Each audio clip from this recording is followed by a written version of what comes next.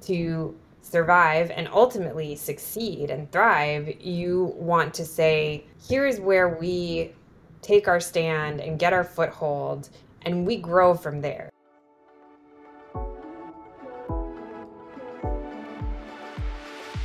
Hi everyone, I'm Tina. You're listening to Unlock Product Marketing, a series brought to you by Better Product.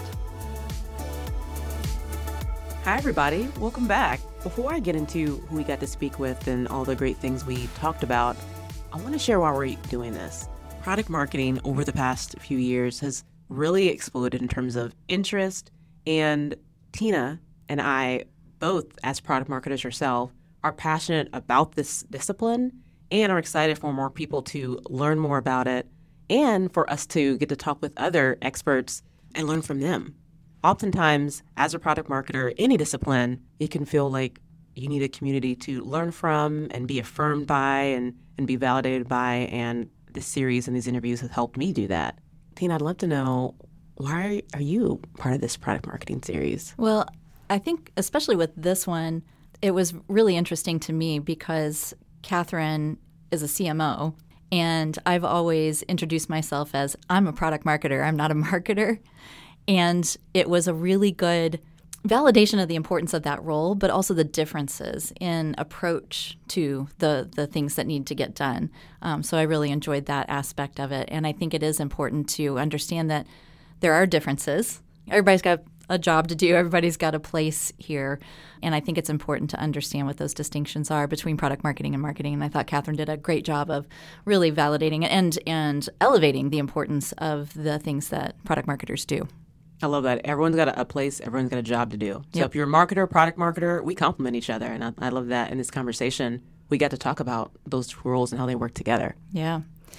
Before we get into it, though, my favorite and most stressful part of this part of the recording is the icebreaker. So okay, here we go. You're going to answer first this time again. So it's time to name your autobiography or your memoir, but you have to give it a title based on one of your guilty pleasures.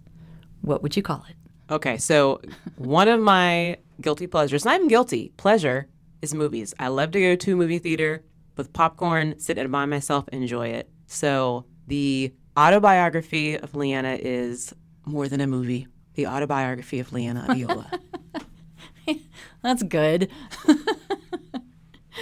Well, I would say, okay, so I'm an Enneagram 1. And if anybody out there knows about an Enneagram 1, the perfectionist, I have no guilty pleasures because I don't allow myself any guilty pleasures. But I would say, and if you know me, you know that's probably true. But yes. I would say that I love to cook. And one of the things that I love watching that nobody else in my household likes watching are cooking shows / travel shows. And one of them that I am way into now is Stanley Tucci's Searching for Italy. So I would say Searching for Blank, and then with a really long subtitle under it that's looking for amazing food to eat in incredible places all over the world. Oh, I love that. So a little bit of a long subtitle, but love it. Yeah. So as we get into the conversation with Catherine, Leanna, I know there were a lot of really interesting things that we talked about. And one of those was around positioning. And we talked a lot about brand positioning, product positioning, company positioning, employer brand positioning. Yeah. And I would love for you to go a little bit deeper and give a little bit more clarity and definition to those things that we talked about. For sure. So topic being positioning, whether it's product or brand, one thing we talked a lot about is positioning gives you focus. You simply can't be everything to everyone, so start somewhere. And positioning, umbrella term, but there's a very clear distinction between product positioning and brand positioning. So think of product positioning as answering, what does your product do? What's the value it delivers? And it's going to make you think, is this product for me? Brand positioning is going to make you feel, what does this company stand for? What place do they want to claim in the world? They're equally important, but based on your company stage, one will matter more than the other. So early stage, starting out, your product positioning is where you're going to start, defining your place in the market based on what your product offers and what it delivers to your audience. As you scale, you can then start to think about what's your brand positioning, what's a place you want to claim. What we've seen, too, for a few clients that we work with is a question they ask us is, do I start with brand positioning or product positioning? And the answer is start with product. Start with what you know. You know your product, you can describe what it does, and that's where you'll start your process. Yeah, and I think a lot of times too, company positioning is your product positioning. It's one and the same. Your company is the product. We even talk about names, right? Company name, product name, they're the same when you start out. The other thing that I loved that she talked about was pick a fight, take a stand. Yep. Do not be lukewarm tea. You want to get to know as quickly as possible. Know's fine. Know's great. Know helps you focus in on what your position in market really should be, and that's great. The maybes and the I don't knows, not good answers. So I love that fact, and that good positioning does help you to save time, save resources, helps the whole organization to focus more specifically in on it. And you've got to answer those types of hard questions first before you can start to evolve any strategy beyond that. You've got to get the positioning right. Take a stand, pick a fight. I'll do both of those. I wouldn't want to go up against you in it either. As Tina just mentioned, when you're early stage as a founder, you have enough to worry about. Focus on product positioning, because at that stage, your product positioning is your company positioning. As you scale, you can start to focus on brand positioning, and you can start to make more investments, whether it's time, resources, to really understand what place you want to claim in the market. A lot of the decisions that go around along with brand positioning is brand voice. How do we sound to the world? What other companies are we alike or different from? So taking a stand holds true for both your product positioning and your brand positioning. That's just a few things that we noticed. Let's hear from Catherine herself about how she approaches both product positioning and brand positioning.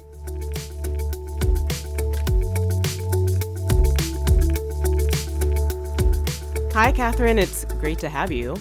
Hi, Leah.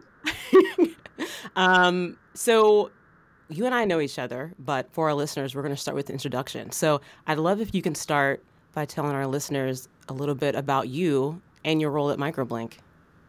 Sure. So my name is Catherine Spence. I am the VP of Global Marketing at Microblink. And what I do at Microblink is a variety of things. Sometimes it feels like I sit in meetings all day, but in reality, I also do things like drive our go-to-market strategy, structure our product suites, think sort of in a future state about branding, usually get asked for resources and budget for a number of different things. And outside of that, I also try and unblock my team. That's pretty much the gist of my average day. Love that. Unblock your team. What's an example of a block that you unblock? I don't know. Somebody might call me up and say, like, I had this weird conversation with so and so, and I'm not sure if I'm reading it correctly. And, I'll say, oh, okay, I have an additional piece of context on why they may have been talking like this or that, or I don't have context, but here's how I would approach this. And, when all else fails, I usually recommend that everybody jump on a call. That's often the best way to talk to folks. Yeah. So in addition to unblocking things for your team, you're a marketer yourself. And Yes. Microblink Innovate Map team, we work together, and you've been working with our team of product marketers, and you also have in-house product marketers. So let's talk about understanding how the marketing team and product marketing teams work together. So in your experience, how has product marketing shaped your perspective as a marketer? Yeah, so, where I start with product marketing is that it really is the intersection of product, marketing, and sales, which are all individual functions that sometimes operate somewhat in silos, but ideally they actually are all interacting. And product marketers are typically the people that are orchestrating and driving those interactions. Now, I first got familiar with product marketing because I was a founder, and it wasn't that we had product marketing, it was that I was leading both product and marketing, and thus I discovered product marketing by accident. And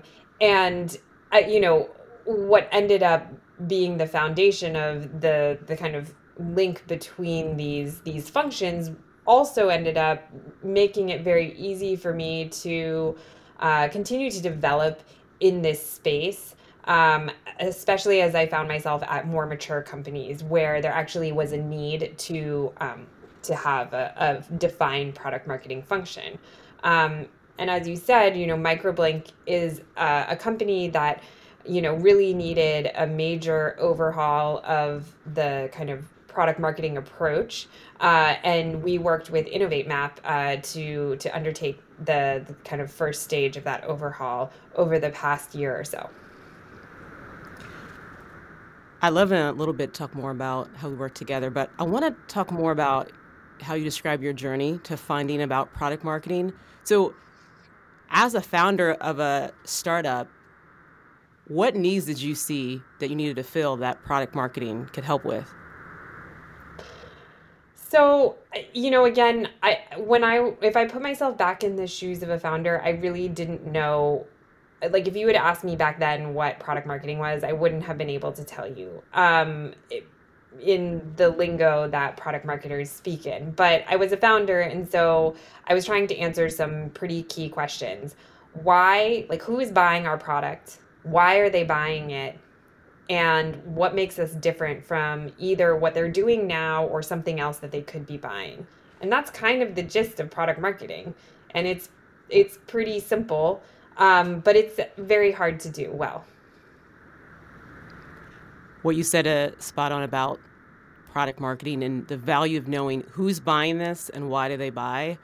That's actually a great segue into the topic that we're going to dive into together, and that is positioning, brand positioning versus product positioning. And I know for Microblink, as the company, you're standing for the potential of AI for good in the modern world. And as a brand, you're holding true to that. So talk about the role of brand positioning along with the product positioning, because Microblink is a tech company that sells products.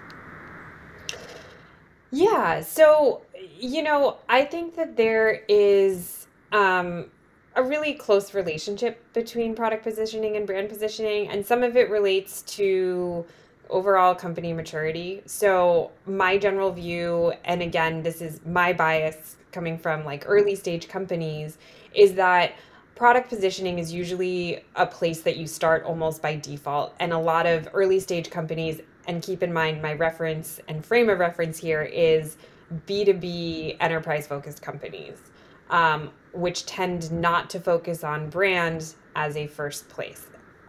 Your first start usually in B2B enterprise tech is who are you selling to, why are they buying it, and what makes you different. And so, you know, you work and churn over that problem many, many times and try and really validate that you have product market fit.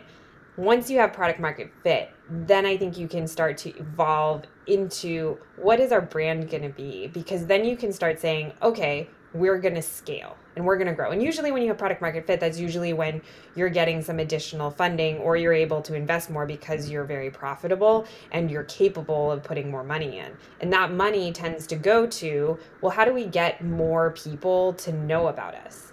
And you get more people to know about you by establishing your brand. And I think there's a component of brand positioning that's very simple, similar to product positioning, but it goes more like customers that have these characteristics should buy our product because of XYZ. And the only thing that I think, well, not the only thing, one of the things that I think is a little bit more at play in brand positioning is an emotional component. So I think product positioning can feel very like utilitarian, like we have a need, this is the solution. I think brand positioning gets more into, how does this brand make me feel when I think about solving this problem, when I see how they represent what they're trying to do in the world. And brand positioning is both internal and external, I would say. It's important for people at the company to have a very close emotional relationship with the brand, and it's important for customers to accurately perceive what the brand attributes are. There are two things you said that are spot on for me as well, and that is the how much emotion is in it. So for product positioning at InnovateMap, we say it should be true and effective and differentiating. So it should accurately describe who are you, what does your product do. So your point about brand positioning being more emotive and driven in what people care about on an emotional level, I think are really helpful distinctions between the two. I would love to know, especially for Microblink, as you were figuring out who is Microblink as a brand and what is a product positioning, how those things work together, or those conversations that you all think about? Yeah, I was in an all hands recently and somebody asked me the exact question, how does our product positioning relate to our brand positioning? And I was like, that is an excellent question. And also, I don't have a totally clear-cut answer for you yet. Yet being the operative word. I will say and own right now that Microblink is still in the early stages of establishing our brand. We're doing that first by doing some introspection in terms of, defining our vision statement, making sure that as our employee base grows, that everybody is bought into that vision statement. And that makes it easier for us to then say, okay, well, when we want to communicate at a large scale to thousands and maybe even millions of people that we're trying to reach as potential customers, how do we represent that vision and the sort of implicit characteristics that are part of that vision? One of the things I challenge my team as well as the leadership team at Microblink to think about is what would we walk away from? Product positioning, it's a little bit easier, but sometimes this is actually a challenge that comes up. It's a customer comes to you, maybe they want some super customized version or something that's a little bit out of scope from your current product roadmap, and you have to decide, are you going to do it or are you not going to do it? And I think brand is a little bit of the same thing. It's, are there customers, are there solutions that the market might ask for that we, for whatever reason, would not create because it doesn't align with who we want to be in the world? And I think that you have to be willing to walk away. That is spot on. That's a similarity for both. Positioning, whether it's brand or product, is not only what you are, but who you're not. And making those tough decisions about, we have a defined market we're going to serve, and so we're not going to be for everyone. I love to talk about the role of positioning internally. What's the value of having both product and brand positioning for an organization internally? That is really a good question. I think that, it depends on where in the company you sit. But if we take sales, for an example, one of the primary internal customers of marketing, and they consume both our product and our brand positioning.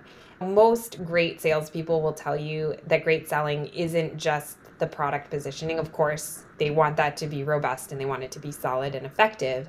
But most great salespeople also are good at weaving in an emotional component. And they're good at resolving personal tension, intra-company tension, like, bringing this product on is going to resolve this issue that you have internally within your company, or existential tension, like, can this possibly exist at all? You really do need both because we all have type 1 and type 2 thinking, right? So there's our rational brain, and we all have emotional brains as well. And so we need to be leveraging our skills as marketers to make that appeal to both forms of thinking and both forms of decision making. So you were just talking about type 1, type 2 thinking. We have the emotional side and the rational side. So when we think about product positioning and brand positioning, one thing that we talk a lot about is for both, they need to be something that people can rally around.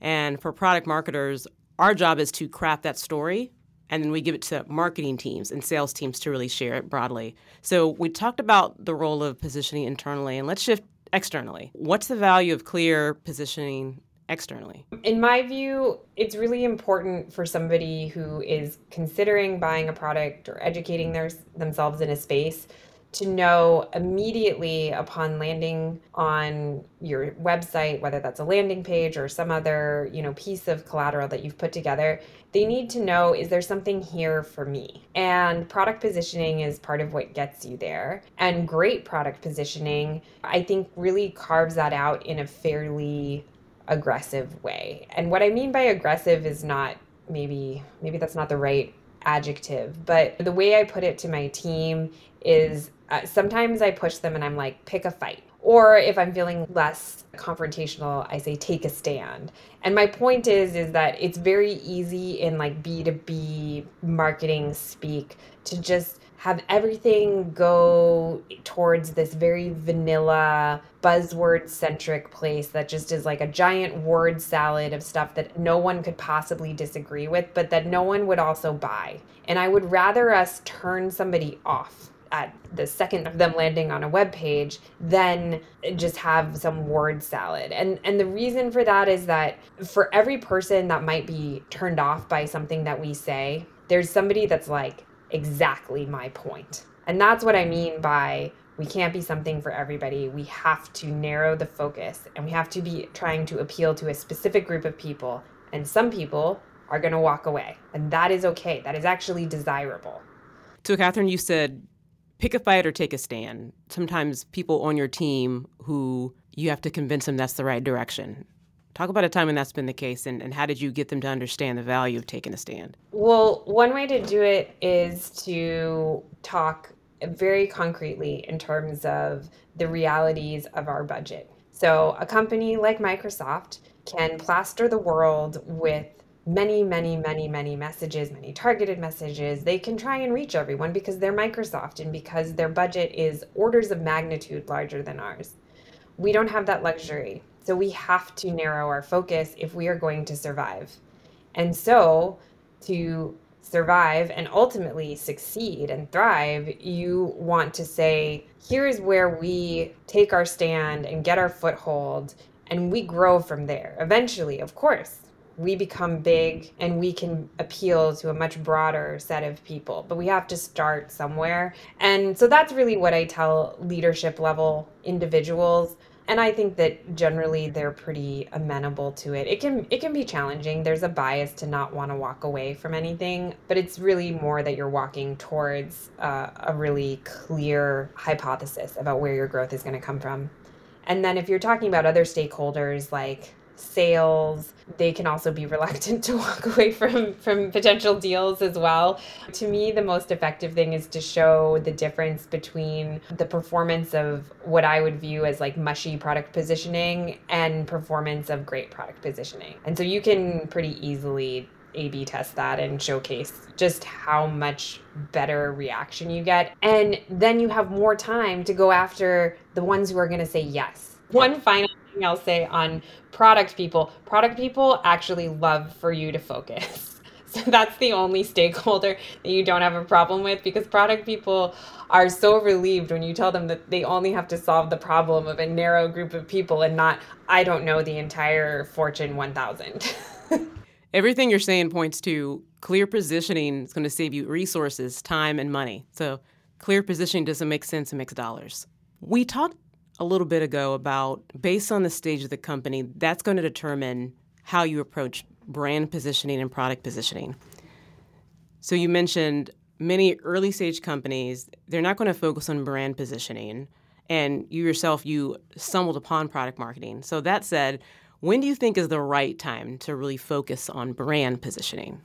So I think it's when you have a very strong, validated product market fit and you are ready to scale. Usually at that point, you have the recipe for success. We have ingredients A, B, and C, and we mix them all together. We're going to get a whole lot of new revenue. And then you start to want to expand the top of your funnel, and brand positioning helps you do that by telling a coherent story to not just your early adopters, but to people who are really the sweet spot. It's pulling people in with that emotional pull and then shepherding them down the marketing funnel with clear and concise product positioning, and then ultimately having them drop into the sales funnel. But to make that top of the funnel large, I think you do have to have a good brand. Since the role of positioning kind of changes as a company grows, there's going to be a messy middle as you go from product market fit to a scaling company. Talk about what that messy middle may have looked like for you in the past, or even maybe right now, between brand and product positioning. Yeah, I think at Microblink, we're a little bit on the cusp of being ready to go to market with a brand identity and brand positioning. There's a lot of like institutional anxiety, I would say, and sort of questions that come up. What it looks like is things like, how should we invest in PR and at what level? how much money should we be spending on really big booths at conferences and other forms of sponsorship at trade show events? How much time and energy should we be devoting to analyst relations and corporate marketing activities? Those are the right questions to be asking right now. And I don't know if I have a clear answer for exactly what those should be for Microblink yet, but I can say that right now at the company level, how can we tie any activity that we're doing to a goal in a way where we think it's going to have an impact? And if we can't tie an activity to a goal that's considered impactful, then we're just not going to do it right now. You mentioned goals, and it leads me to another question I have. Since we keep emphasizing how important clear positioning is, what's your process to establish clear positioning for Microblink? That is a good question. I think it involves gathering a lot of different information from different places. And are we talking about product positioning or brand positioning right now? Let's talk about both. Where we want to start. So for product positioning, I think it's pretty clear. We do a lot of internal work, just looking at the competitive landscape. We get updates from our product team on what they're working on and why. We talk to our customer success team about what they hear from customers. And we talk to the sales team about what questions they're getting asked by prospects. And then we look at our own data to see, are there obvious trends in terms of topics that are top of mind? And that all kind of leads us down the road of, all right, this is the opportunity space that we see. And then we think of, how do we articulate our positioning in the most compelling way? Brand positioning, I think, is a little bit less developed in terms of our process for what that looks like. I mentioned we've recently articulated our vision statement, which is to bring the benefits of AI to every person on earth. I think that's kind of a touchstone for us in terms of coming back to what it is we are trying to accomplish. I think every company that's trying to create something new is sort of obligated to describe the world that they would like to exist in and the world in which their technology has a large role to play. And so that's really the spirit of our vision statement. And there's a lot of open space in that vision statement. So there are a lot of different companies that could come out of that. But that's where we start from. And I will say that it's been successful as a touchstone for us to come back to. It's also been an effective recruiting tool for us to articulate, who are you trying to be? Why should I join this company that I may never have heard of? So that's kind of how I understand that our brand positioning is working or is headed in the right direction, but it's far from complete. There was so much there I want to dig into because it resonated with me. I first want to talk about how you develop product positioning, and you mentioned talking to your sales team and customer success. And what's wonderful about that is clear product positioning is rooted in your audience and what they want and need. So the fact that you're getting those inputs, it's validating the position you are claiming from a product perspective. Another thought I had for brand positioning, you talked about employer brand. So if you think about product positioning, that's going to cascade to your sales decks and sales enablement. Brand positioning is going to cascade to other parts like your employer brand and how people want to be perceived in market. So if people understanding the difference between product positioning and brand positioning and the roles they play and places they impact you, I think is super important to know. Yeah, absolutely. And employer branding is something that we spend actually quite a bit of time on. And I think it's important to recognize, especially for growth stage companies, that your human capital is a huge asset. It is a huge investment. And it is very hard to build your human capital well. And so being concise about your brand positioning leads to your ability to hire the right people that are going to do well at your company, that are going to be aligned and thrive, and also feel, engaged throughout that process. Because again, we're in probably one of the more competitive hiring environments that we've seen in the last 20 years, say. And I don't think any company can kind of sit back on, just their comp and benefits and perks and just assume that that's going to be enough to get somebody in the door, because it just isn't. It goes back to your point about taking a stand, whether it's for your product or your company brand, and that matters. Yeah, and I think that there's a lot of vulnerability in that. You're putting your sign out and saying like this is who we are, and we can joke about like, we all had that experience of like having like a lemonade stand when we were a kid. You're like nervous. You don't know if people are going to come and buy lemonade from your lemonade stand. And that exists obviously when you're talking about customers and it exists when you're talking about potential employees, but you have to say this is who we are. We're selling lemonade. I love that. Come, join our team. There's consistent evidence that people underestimate how much implicit motivation is wildly important to people in terms of what they do and what their overall happiness is. And we can talk about stock options and rich comp packages all day long, but the reality is that people want to enjoy who they work with, and they want to feel connected to what they're working on, and they want to feel like they are having an impact that is what they want to see in the world, however they define it. So your brand, it matters. So you talk about employer brand. I know in your role you were overseeing an element of that and the product marketing team. So in terms of both brand positioning, product positioning, how do all your teams within the marketing organization activate positioning? Yeah, so I think that we do a lot of work cross functionally with product marketing and content marketing, obviously leading the charge on kind of the what of what gets put together. Design at times as well also plays a large role in how we activate our brand. And then we have regular group touch points whenever we're going to a trade show, whenever we're, producing a new piece of collateral, where we ask ourselves the question, is our product positioning clear? Is this true to our brand? And we went through the process of doing a brainstorm around what we wanted our brand voice to be, because, there's sort of a good piece of advice that a mentor gave me once, which is that it's very easy to stop communicating like an actual person when you're marketing. And it's a lot easier to say, okay, we're going to try and channel like this personality. And I think that it was interesting because the brand voice that we came up with was Mark Watney from The Martian, and I think it's a good one.